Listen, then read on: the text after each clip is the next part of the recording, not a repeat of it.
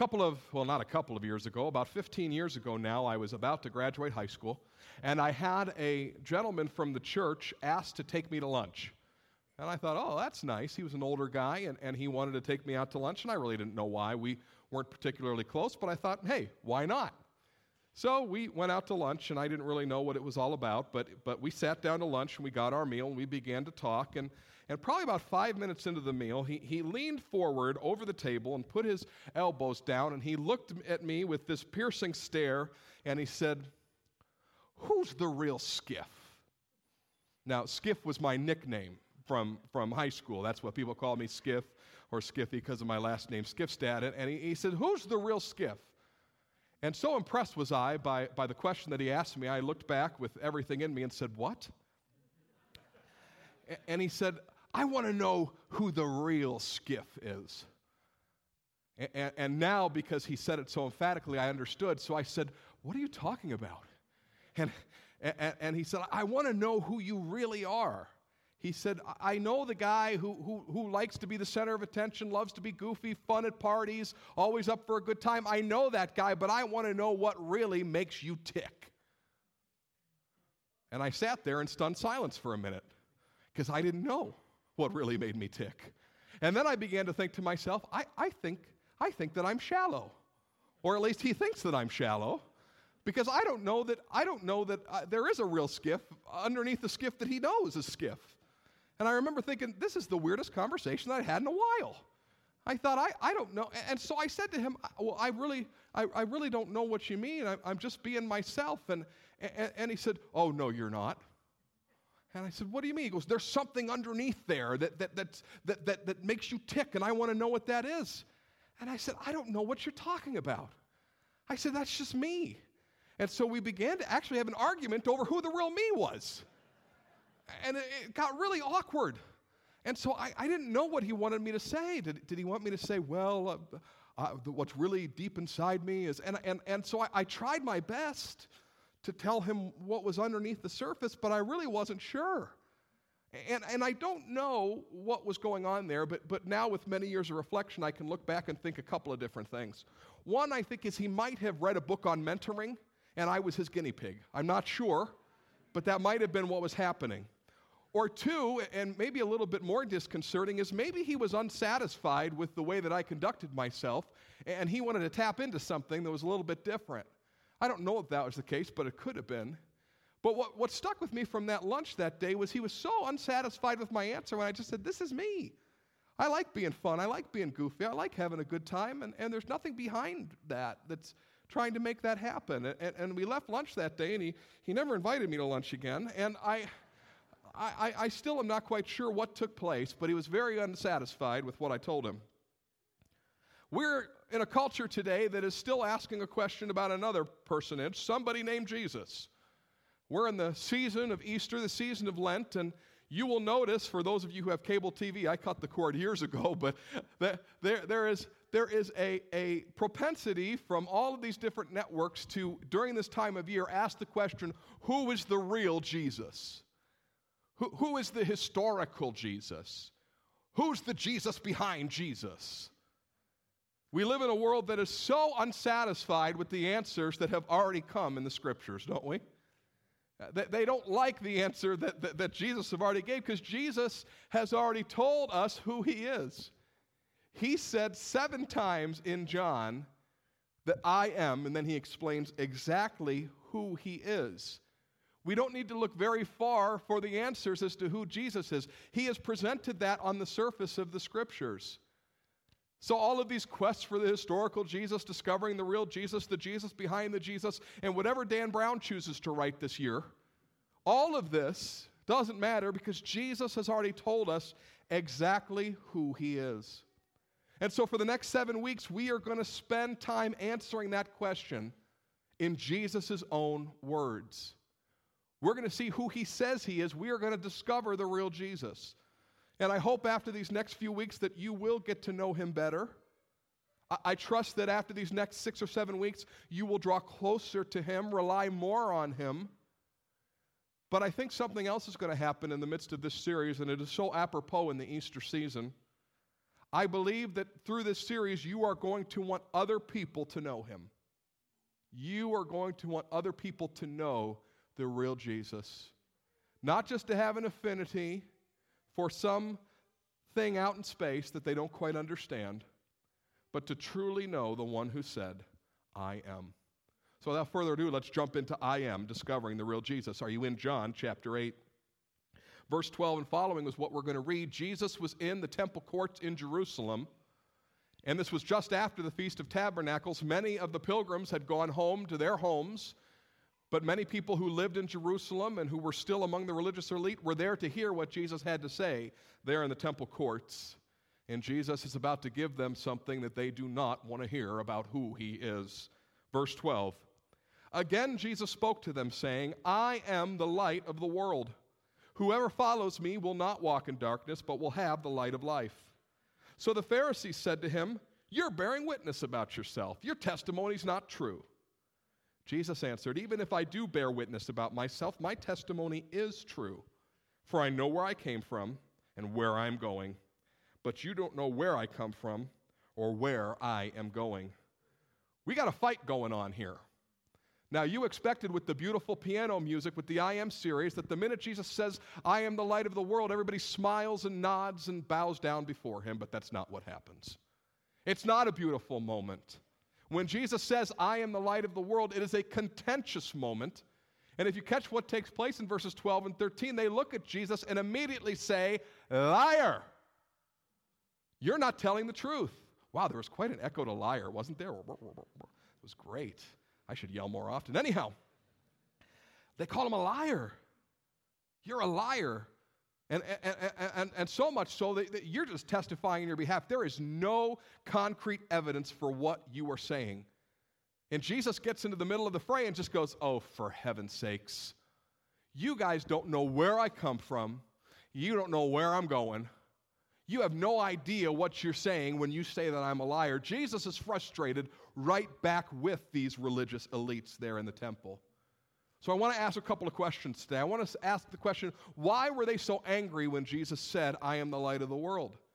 Because I want to show you a pattern, and you're going to see this pattern emerge over the course of the next few weeks, even on Good Friday when we have a service, that many times when Jesus says, I am, and then fills in the blank, people are not happy with who he claims to be. Well, this is a big statement when he says, I am the light of the world. In fact, the scholars of the Bible that live today are torn on what Jesus meant when he said, I am the light of the world, and what was making them so angry. Some scholars believe that there was an ancient fear of darkness that was pervasive throughout the ancient Near East. And Jesus was saying to the religious elites of the day, I am the light of the world. I am the one who is going to help humanity overcome their most basic fears in life. Some scholars feel that. Some scholars believe that Jesus was saying that he was God by using a title about God from the Old Testament. God is often referred to as light. And this probably gets a little bit closer to the fact, because what Jesus says here in all of these I am statements is really interesting. He uses an emphatic I. He says in all of these I am statements, literally, I am that I am, ...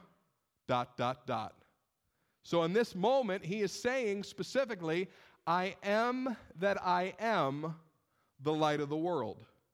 The emphatic I can be seen within the Greek language, not necessarily in our Bibles. I am that I am the light of the world. Now, who says I am that I am?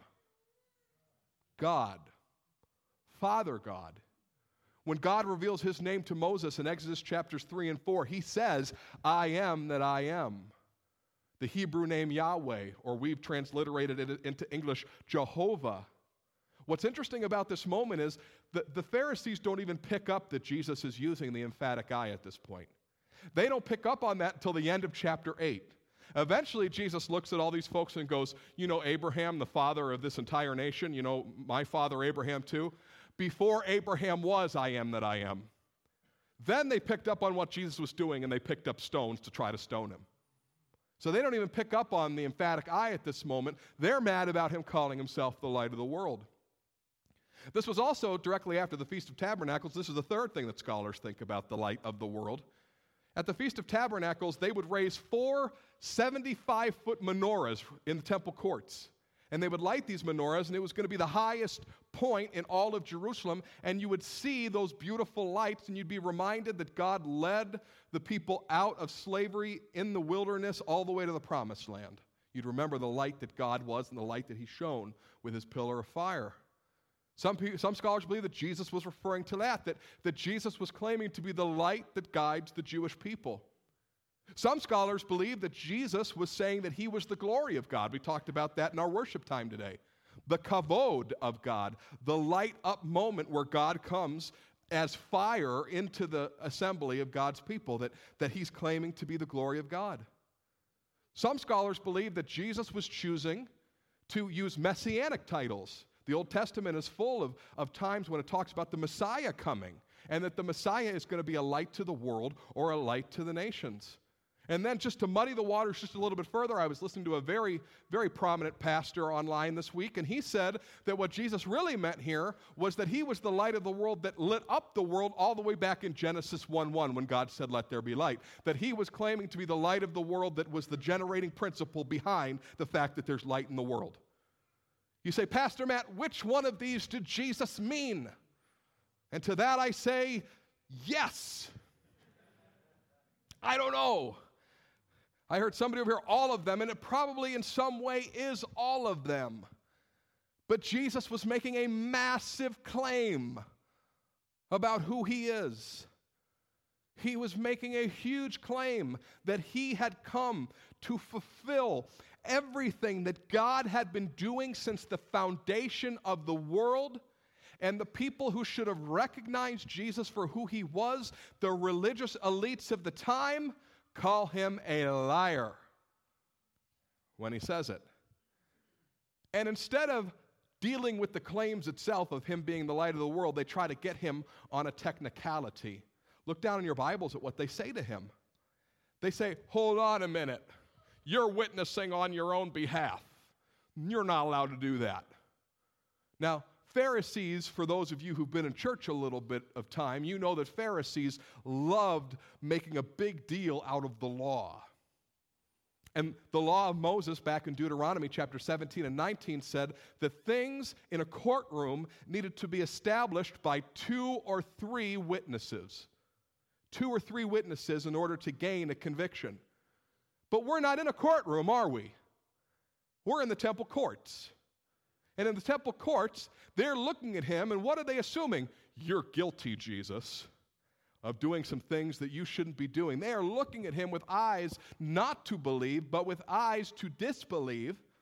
And so the only thing that they can do is go back to a technicality to say, Jesus, you aren't who you say you are, because there's nobody to witness to who you are.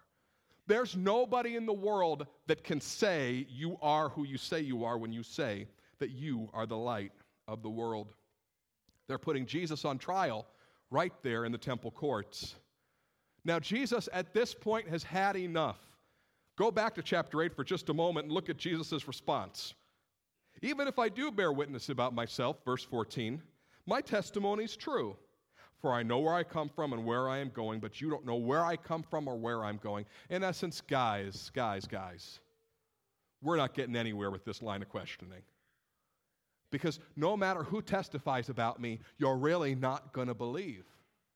And the fact is, in the book of John, Jesus had already fought this battle. If you want to go along with me, you can turn back to John chapter 5. But Jesus had healed a man in the temple courts earlier that year. And they didn't like that Jesus had healed him or that he had let that man get up on the Sabbath and carry his mat out of the temple area. They didn't like that. And so they get into this fight about whether or not he is who he says he is. And Jesus has this battle about witnesses with them right there in John chapter 5. First, he says in 5:33 that John the Baptist bore witness to him. Now, for those of you who didn't grow up in church, John the Baptist was the Billy Graham of the time. All right, Billy Graham's been in the news, passed away in the last 2 weeks, and he was the John the Baptist of that, John the Baptist was the Billy Graham of that time. John the Baptist was famous. He was a preacher that everybody went out to see, whether they liked him or not. Everybody knew who John was, and John had quite a reputation. So people went to John the Baptist and they said, "John, you're a good dude. Is Jesus who he says he is?" And look at verse 33. Jesus reminds them of that. He says, you sent to John, and he has borne witness to the truth. He's borne witness that I am who I say I am. In fact, when John saw Jesus coming by his baptizing area one day, John looked at Jesus and announced in a loud voice to everybody around, behold the Lamb of God who takes away the sins of the world. So the most famous preacher of the time said, yep, he's the Messiah. He is the light of the world. He is the Savior of humankind. In fact, John was so enamored with Jesus and so impressed with who Jesus was, John looked at his disciples. John looked at the people that were sitting under his teaching and believing in everything he had to say. And he says, you shouldn't be my disciples anymore. You should go follow him. That's how much famous John the Baptist thought of Jesus. You want to know how famous John was? Years later, in the city of Ephesus, Paul and his associates are there, and they said, have you heard of the baptism of the Holy Spirit? They said, no, we only know the baptism of John. In essence, John the Baptist was a world figure, and he's one who testifies to the truth, but that wasn't enough for the people that day. So Jesus goes on, he says, you know what? My Father in heaven has also borne witness to you that I am who I say I am. Look at verse 36 in chapter 5. But the testimony that I have is greater than that in John. For the works that the Father has given me to accomplish, the very works that I am doing, bear witness about me that the Father has sent me. Jesus was doing incredible miracles. Jesus was doing things that nobody had ever seen before, that should have made the religious people of the day go, whoa, God is with that guy. God the Father was testifying that Jesus was legit. But they ignored the miracles, and once again, in John chapter 5, we don't have time to study the whole thing, they were trying to get Jesus on a technicality there. Here he had healed a man that had been crippled for decades, that everybody knew was crippled, and there wasn't any interest in that. They didn't want to know about that. They wanted to know if they could knock this guy down a peg. It's very interesting. In fact, if you go into the historical sources about Jesus at that time, there were folks that were violently opposed to who Jesus was all throughout the first century. And one of the earliest smear campaigns against Jesus in the first century AD that is extant said, yes, Jesus did miracles, we can't deny it. He just did them because he had a demon. That's who Jesus was. So nobody denied in the first century that Jesus was doing the miracles that he was doing. They denied that he did them by the power of his Father in heaven. Because, healing sick people and helping people who are deaf to hear and helping blind people to see again, that's obviously the devil's work. Finally, Jesus says, the Father has borne testimony to me. And when he says he's the light of the world, he was just fulfilling Scripture. God had said that a Messiah was coming.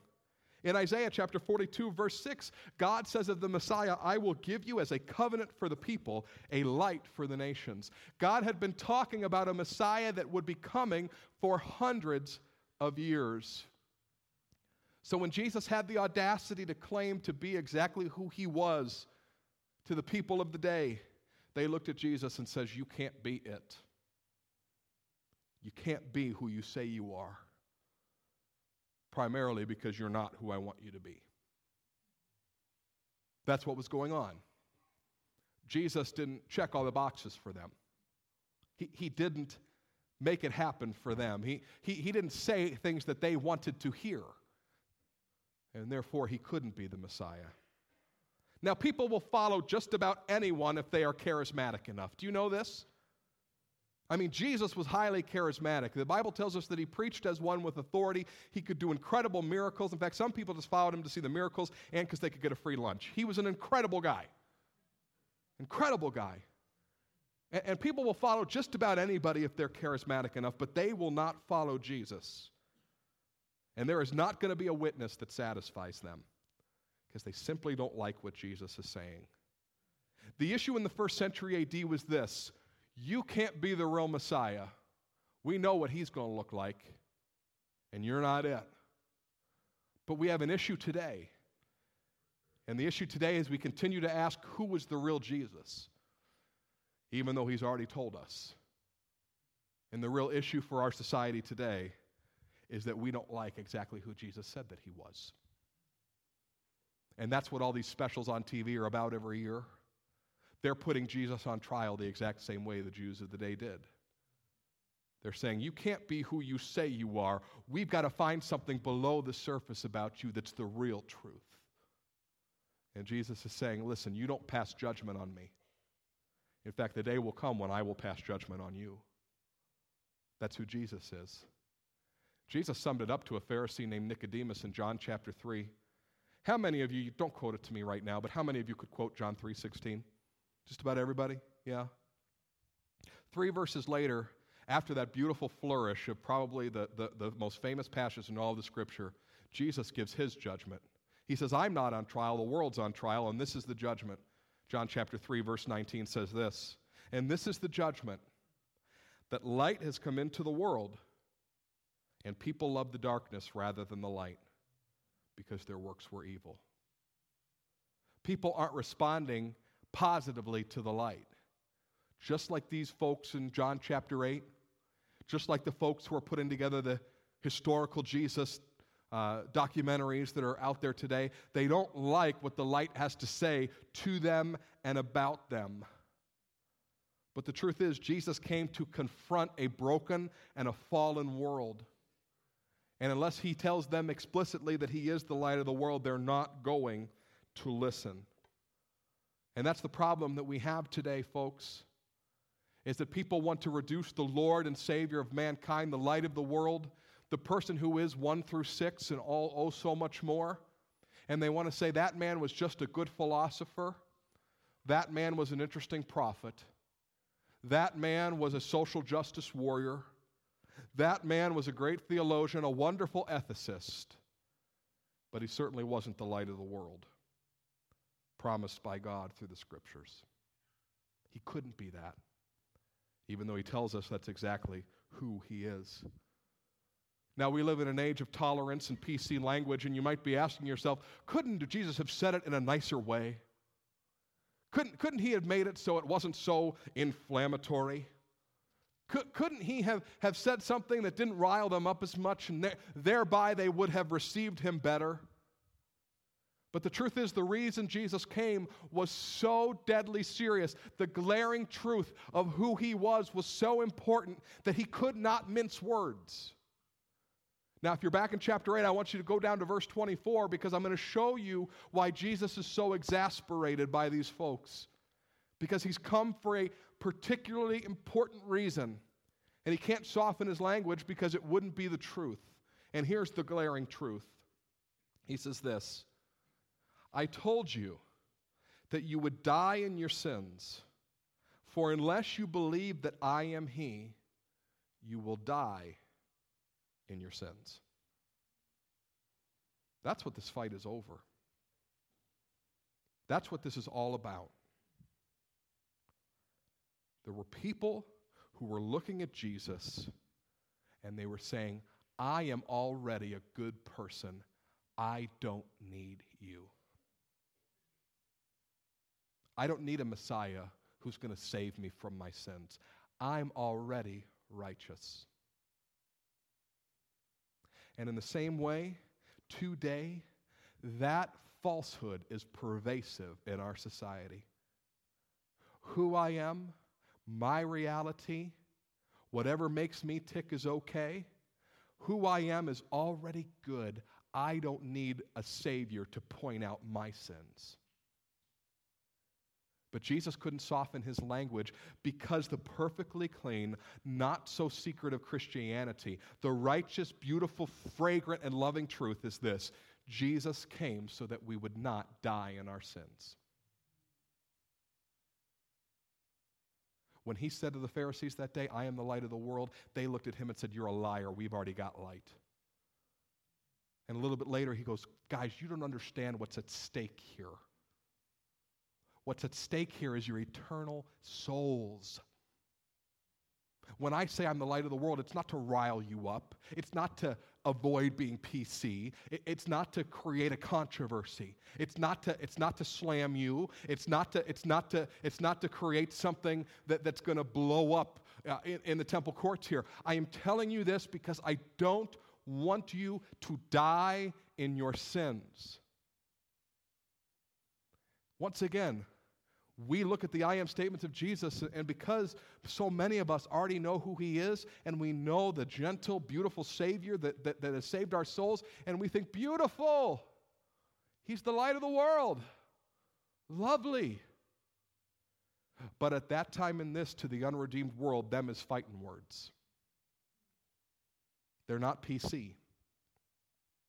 They're not calming. Because Jesus has the audacity to say, you need something, and I am it. You need something, and I am it. And that forces people to a decision, and it's something that they don't want to decide upon.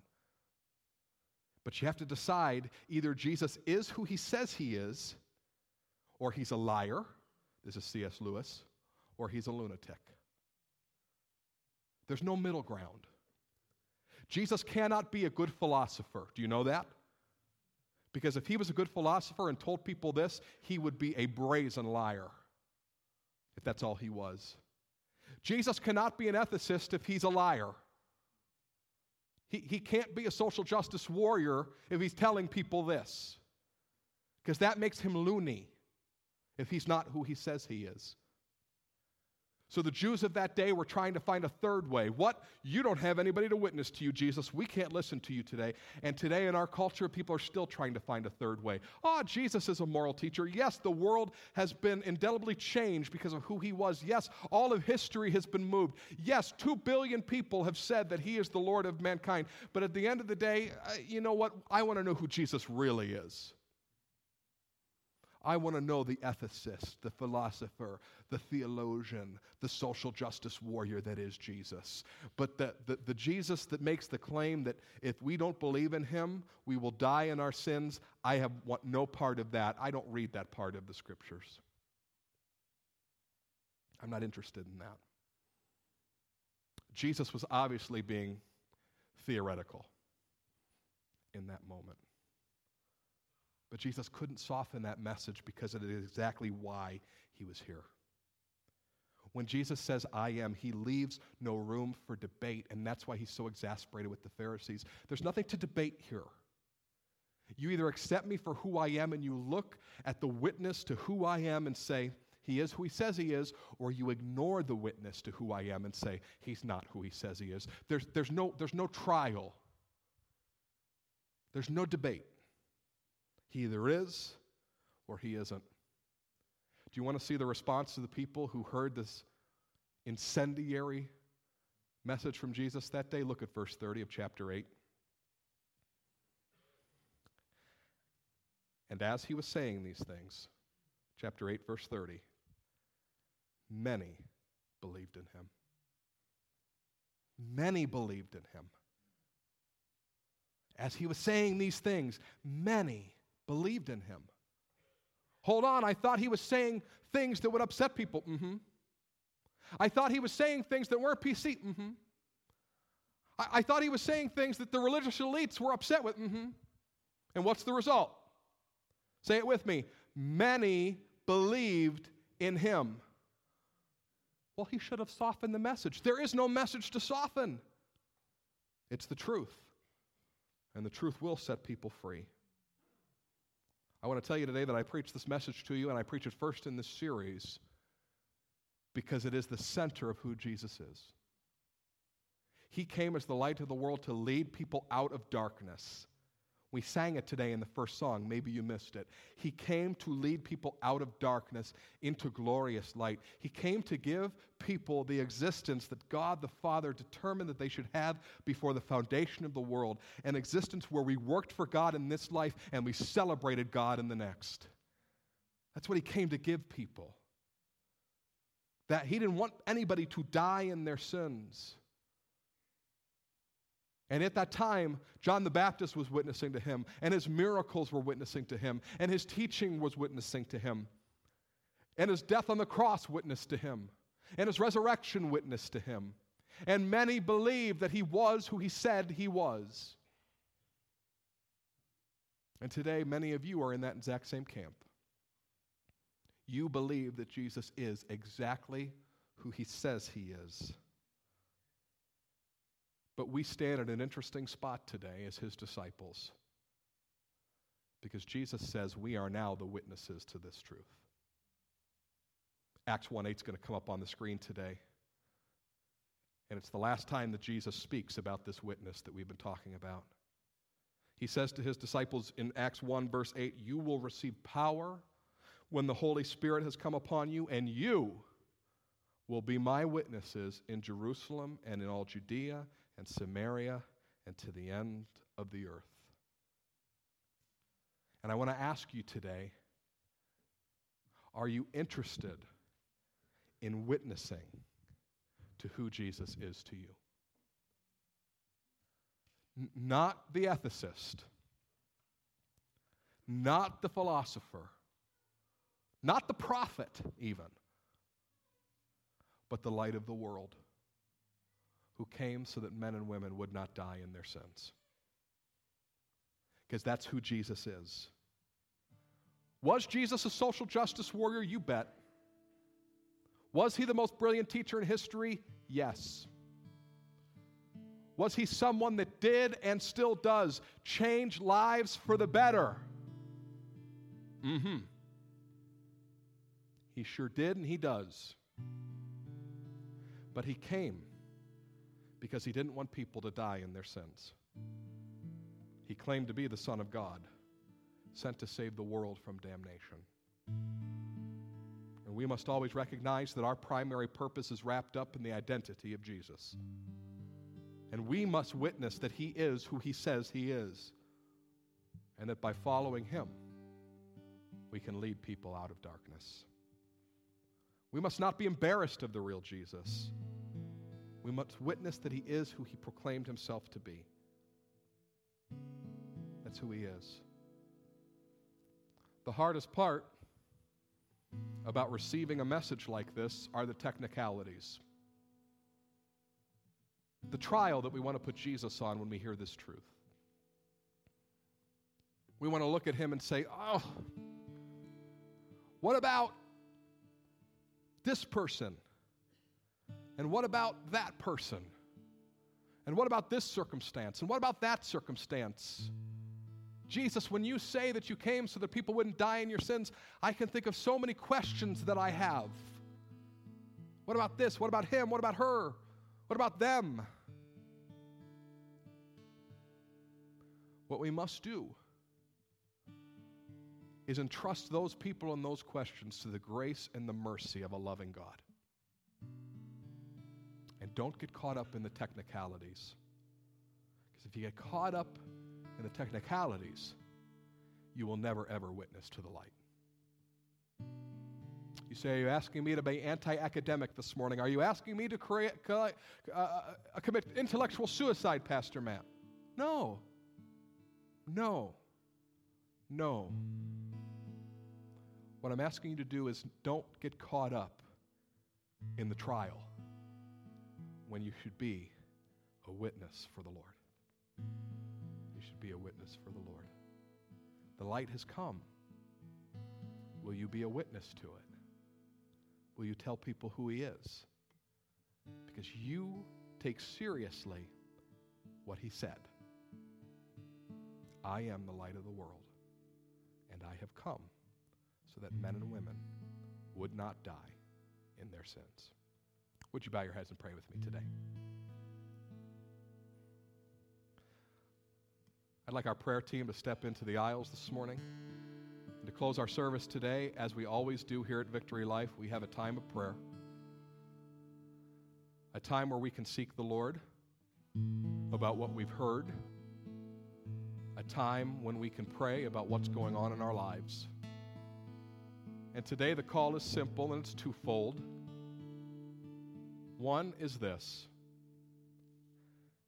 If today you came into this place and you said, "You know what, Pastor Matt, that's the last thing that I was expecting to hear today, that I need to be a witness to Jesus, that he's the light of the world, and there's a seriousness about what we're engaged in, and I have been anywhere but that place for quite some time," you'd say, I've been in church, and I've been doing church work, and I've been just going along in my life, but I've